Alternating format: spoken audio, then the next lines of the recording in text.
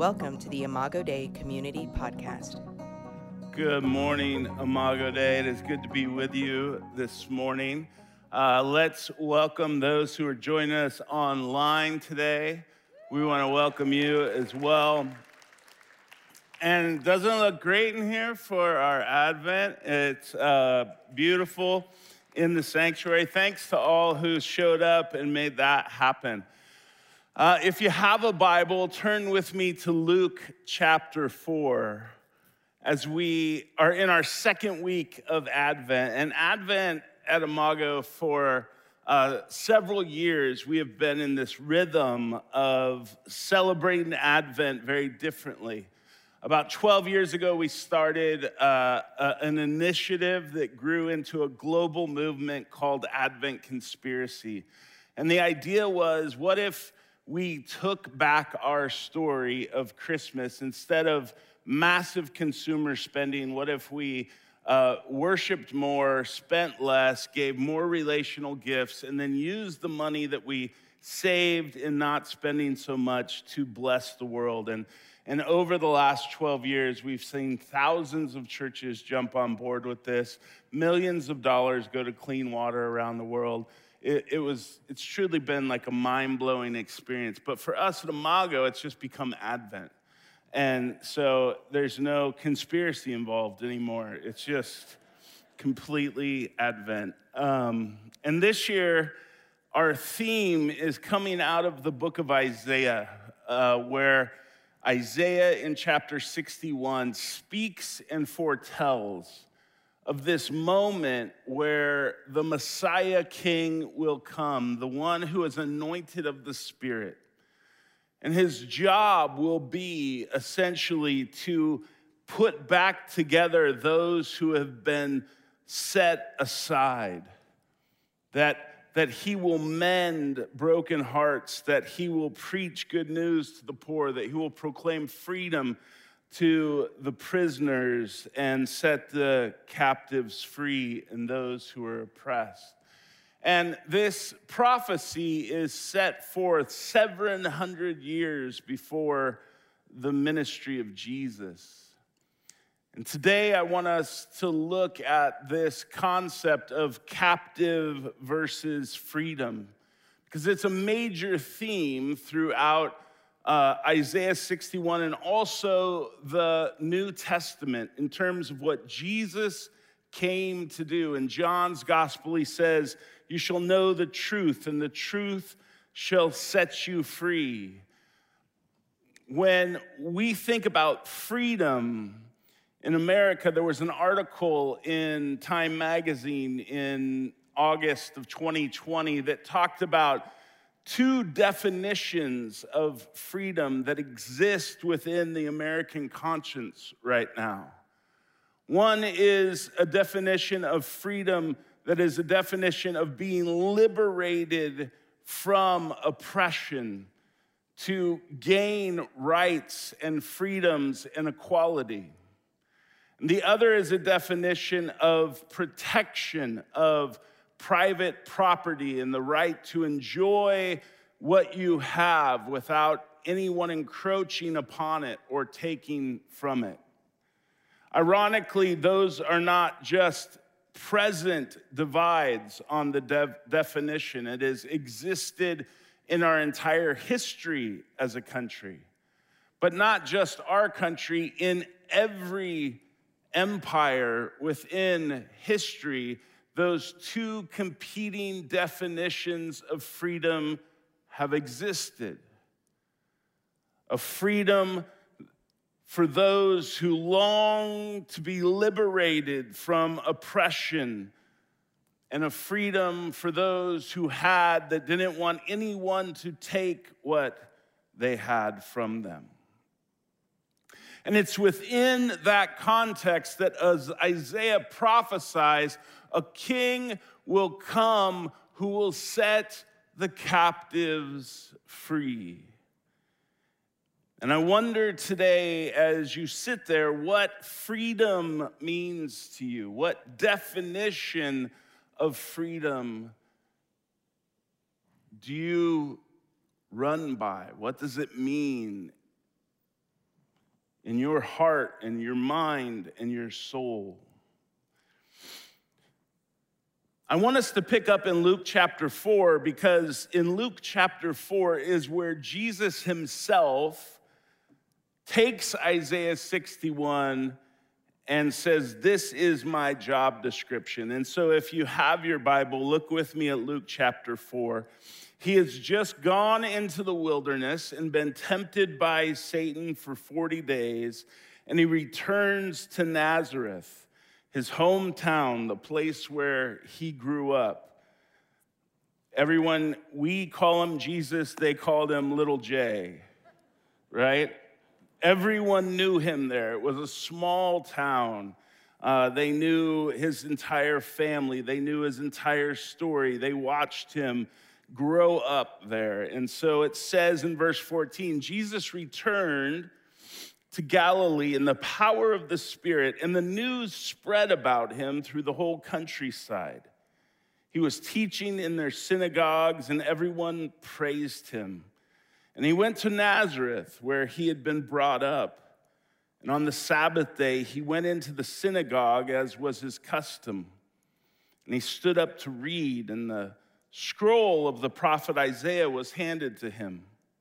And unrolling it, he found the place where it was written, "The Spirit of the Lord is on me, because he has anointed me to proclaim good news to the poor. He has sent me to proclaim freedom for the prisoners and recovery of sight for the blind, to set the oppressed free, and to proclaim the year of the Lord's favor." And he rolled up the scroll, and he gave it back to the attendant and sat down. The eyes of everyone in the synagogue were fastened on him, and he began to say to them, "Today this scripture is fulfilled in your hearing." They all spoke well of him and were amazed at the gracious words that came from his lips. And they said, "Isn't this Joseph's son?" they asked. Isaiah 61 did, in the scroll of Isaiah, it did not say Isaiah 61, right? It is this huge scroll of writing. And if you've ever seen Hebrew writing, there is not a lot of breaks. There is not a lot of grammatical indentations. It is just a lot of words. And he knows exactly where in the scroll to turn to find Isaiah 61, 1 through 2. And he opens it up to that spot, and he reads the prophecy of the coming king, the coming Spirit-anointed Messiah, the king who would come to liberate God's people. And he puts it back, sets it back, and says, "I am that king. I am the Messiah. I have fulfilled this prophecy." Now, it's interesting when we read the words of Isaiah and the words that Jesus remarks here in Luke chapter 4, is because we have a tendency to spiritualize them. And I think there is freedom to do that. In other words, when we read good news to the poor, we can read it personally as poor in spirit. When we hear proclaiming freedom to the prisoners, we can think of our own inner spiritual captivity. When we think of recovery of sight for the blind, we can think of spiritual blindness or our own inner oppression. But we also must know that Jesus was speaking literally about these things. These were not metaphors for him. And so when you watched his ministry, who was it that he was reaching out to? Who were the ones that he was going to? Who was this king coming to liberate? When Paul looks at the life of Jesus as our liberating king. He sees within the crucifixion and the resurrection of Jesus the idea that we have all been enslaved to sin, and he has liberated us from the power of sin, the effects of sin, and given us his righteousness. So he has liberated us from death and slavery to sin and brought us into freedom. That is also our liberation. And he says in Galatians chapter 5 what we are to do with our liberation. In verse 1 of Galatians 5, he says, "It is for freedom that Christ has set us free.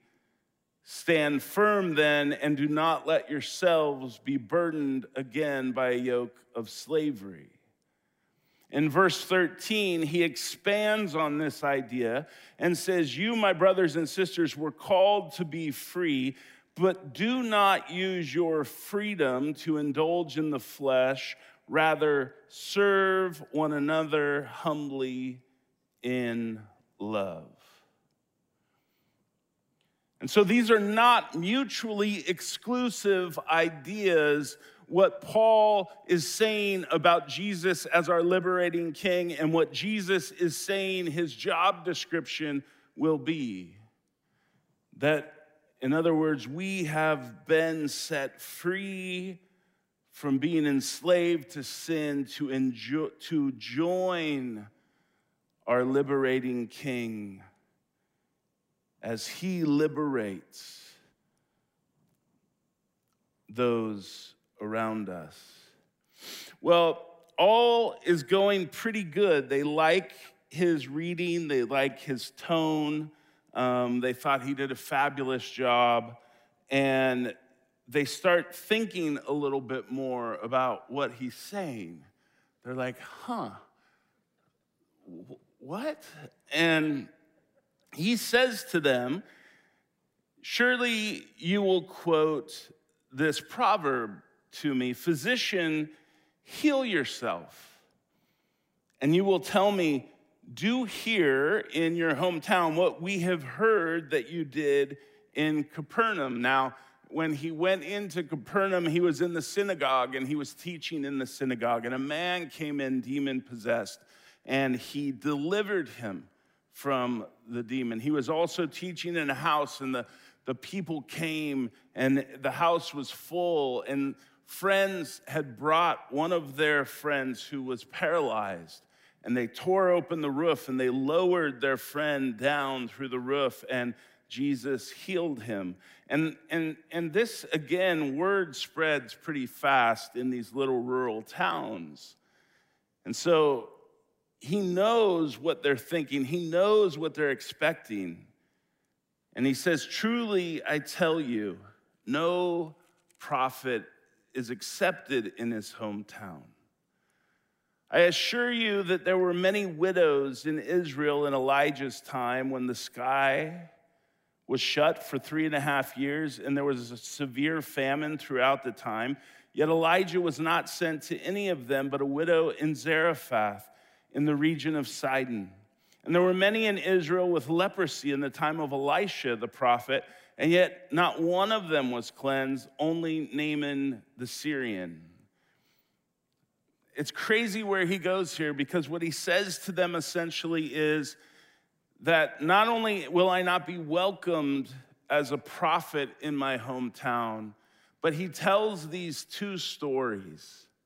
And the stories are of the woman that Elijah was sent to, a widow who had lost her son. And she was a Sidonian. She was from a people who worshiped Baal. She was an outsider. She didn't belong to the people of Israel. And Elijah is sent to her and raises her son from the dead. And then he points to a man named Naaman, who Elisha is sent to. In the same way, Naaman is an army commander for the Sidonian army or the Syrian army. And he comes to Elijah and is cleansed from leprosy. Though there are all kinds of lepers in Israel, none of them are cleansed. And Naaman, because he knows that he is going back to Syria where they worship Baal, he takes a bunch of dirt from Israel to take it home with him, because they believed that the land was the land of the God that they worshiped. So he wanted to have the land of Yahweh with him when he went back to Syria. And what Jesus is telling them is, while you think you are on the inside and you think that you are free because of your status, I will give my freedom and my liberation to those on the outside who you don't think deserve it because they believe in me. And they understand what he's saying now. And we know that they understand it because of their response. In verse 28, it says, all the people in the synagogue were furious when they heard this. And they got up and they drove him out of the town, and they took him to the brow of the hill on which the town was built in order to throw him off the cliff. But he walked right through the crowd and went on his way. Wow, that is not a great reception when the Messiah shows up at your church, right? Especially when he grew up in your youth group and you're like, yeah, no. And here is the king that comes to them and says to this group of people that are under Roman occupation, right? That I am your liberating king, that I have come to set the oppressed free, to proclaim freedom for the prisoner and good news to the poor and sight to the blind. And they did not want anything to do with his liberation if it meant him liberating the wrong people. If it meant him bringing freedom in a definition of freedom that they didn't agree with. If it meant that the king of liberation was not the king that they had wanted or dreamed up, they would rather kill that king than worship him. It's interesting to me, we live in this moment where the world is been shaken. And we know it's a concept that is spoken throughout the scriptures, that the empires of the world, the kingdoms of the world will be shaken. And at least for myself, I have read that, I have seen that, I'm like, yes, that's so true. And then ours is shaken. And I drive around Portland and you see the brokenness and you see that our systems are broken, and you read of the new variants and you see that the world is shaken, and all I want is for it to quit shaking.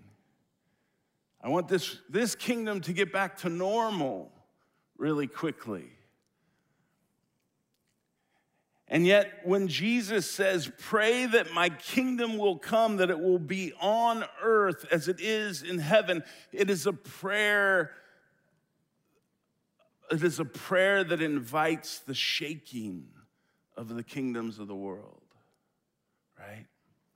Because his kingdom is an upside down kingdom. His kingdom is one where those are on the margins, those who don't belong, those who are on the outside are now on the inside. It is his kingdom where the definitions of freedom are not our definitions of freedom. And we find ourselves saying, yes, I agree conceptually, but when I experience the shaking, all I want it to do is stop and get back to normal. And every empire on the face of the earth throughout the history of humanity has been somewhere in between rising and falling and shaking. And the writer of Hebrews tells us that because of this messianic king that has come, because of this anointed Isaiah's king that has come, we are receiving an unshakable kingdom. An unshakable kingdom.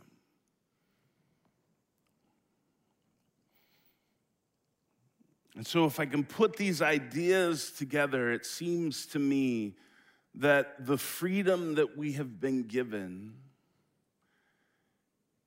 is the freedom to be set free in Christ, to be liberated from our love of self and the enslavement of sin so that we might join our liberating King in announcing his liberating love to the world, that we might be a signpost and a witness of his unshakable kingdom, his values of freedom that are different than every other definition of freedom in a world where the kingdoms are shaken.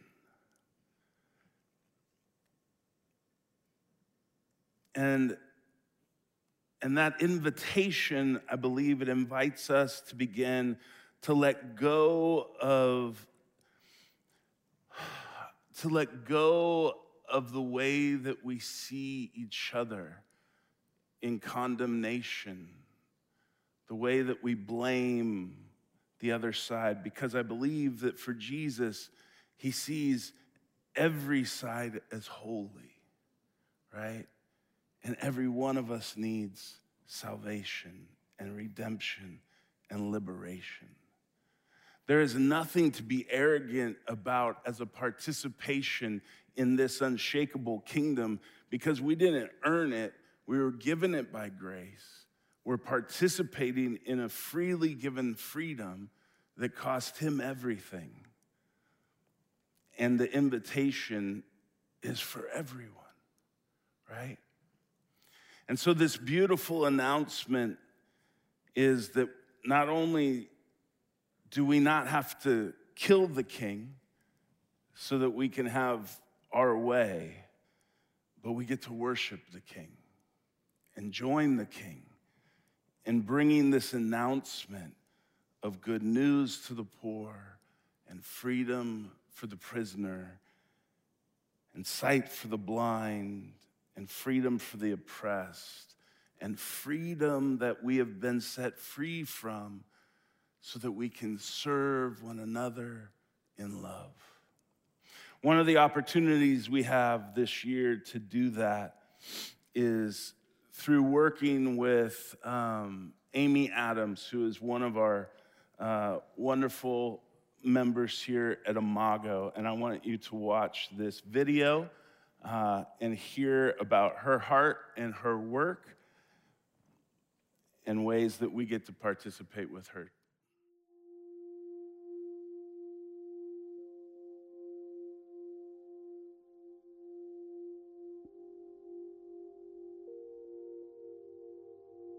I've been working with asylum seekers for a few years, 4 years now.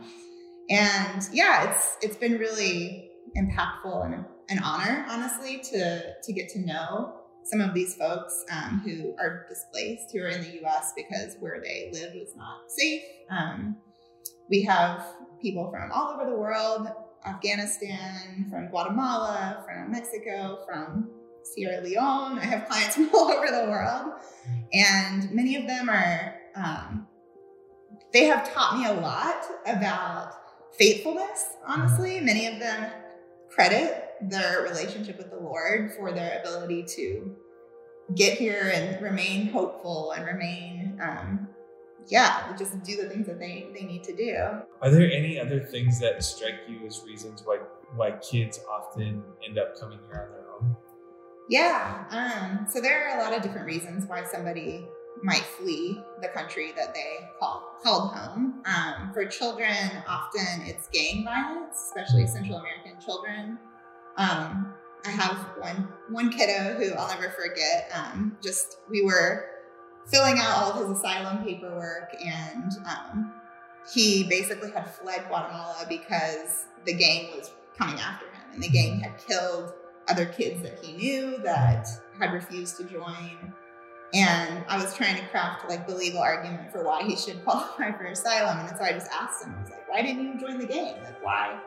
What was your reason? And this is a 14-year-old little boy. And he said, I didn't want God to be mad. I didn't want to have to do the things the gang wanted me to do. And I knew God would get mad at me. It's just an unsafe situation, especially if the gang wants to recruit that child to join, and they feel like they have no way to stay alive and not join the gang, so they come to the U.S. And these are honestly really great kids, and they've been through a lot, and it's amazing how resilient they are. Now we also have some Afghan children who are coming to the U.S. Many times they tried to come with their whole family. I've heard a few harrowing stories of kids who their whole family went to the airport in Afghanistan. The Taliban is outside tear gassing people, or trying to not let people in, and basically the family sends their kid, and they're the one that made it on an airplane and made it to the U.S. and is able to seek asylum here.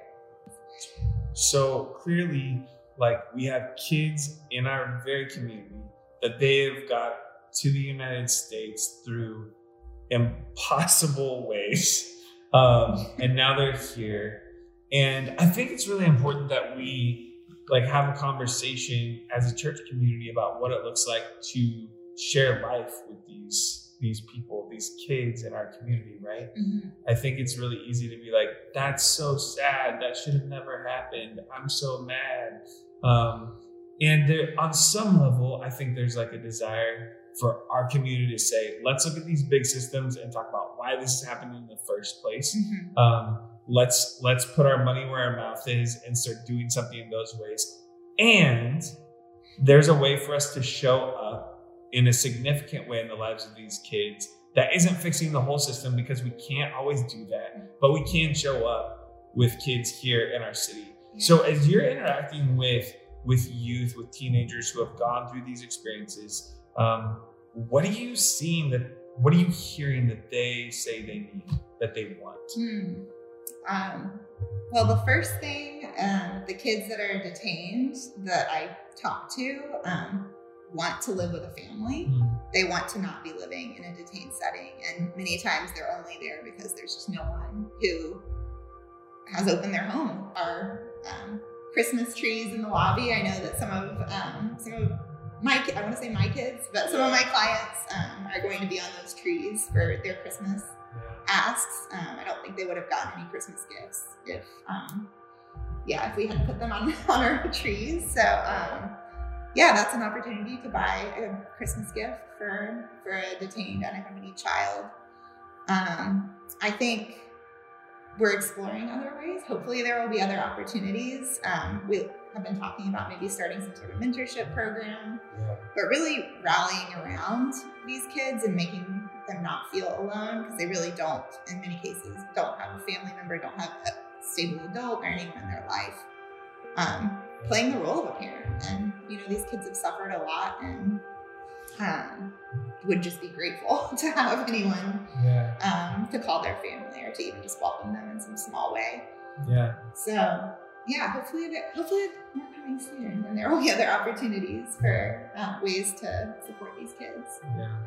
I'm really excited about that, and we will be there as these opportunities continue to come forward.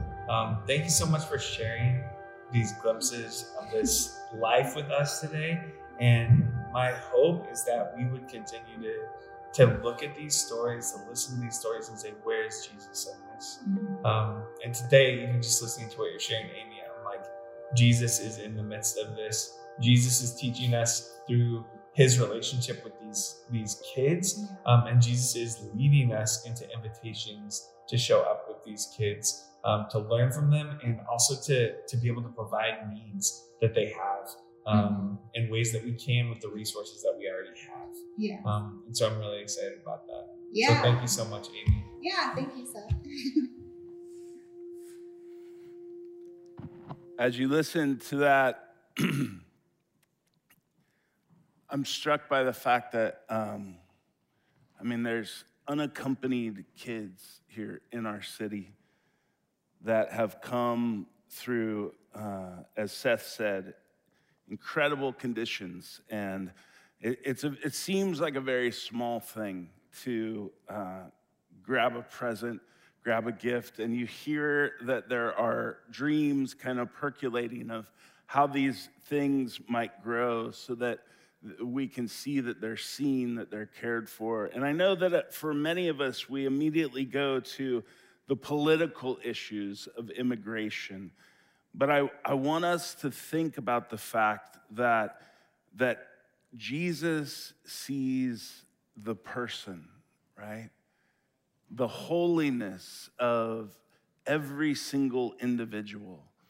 And we have an opportunity as those who have experienced the freedom that the liberating King has brought us to join him in announcing and displaying and being a signpost for a different kind of freedom that comes from an unshakable kingdom because we have a resurrected and unshakable King.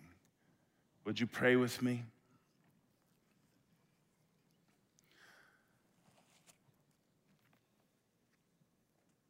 Lord, this morning we come to you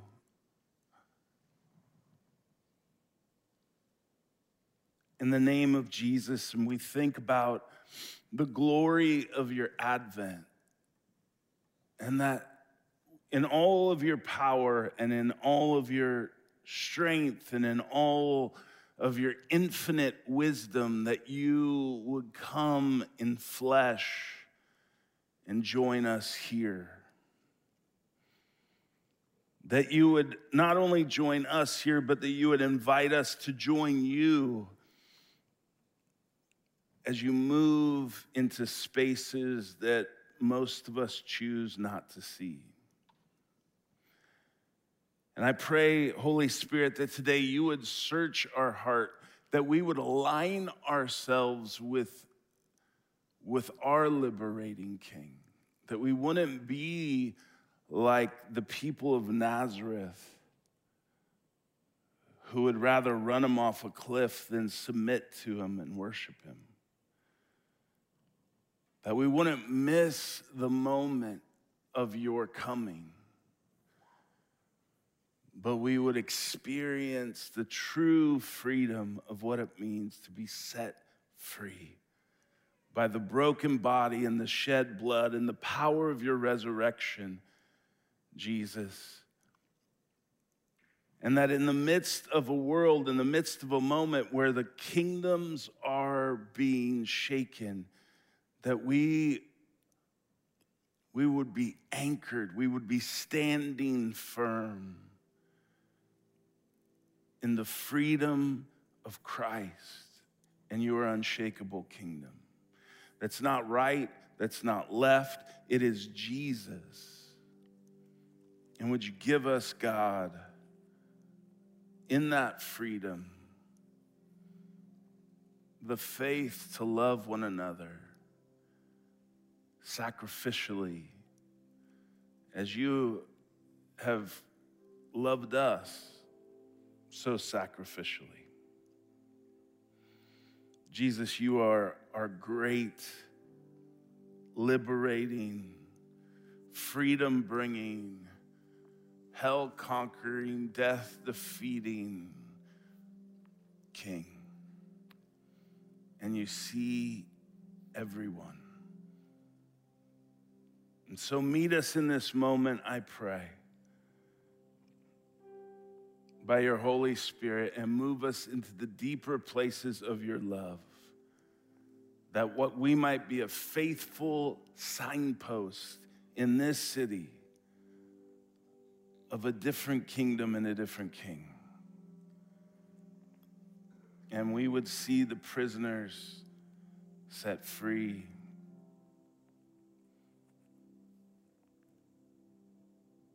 We love you, Jesus. Amen.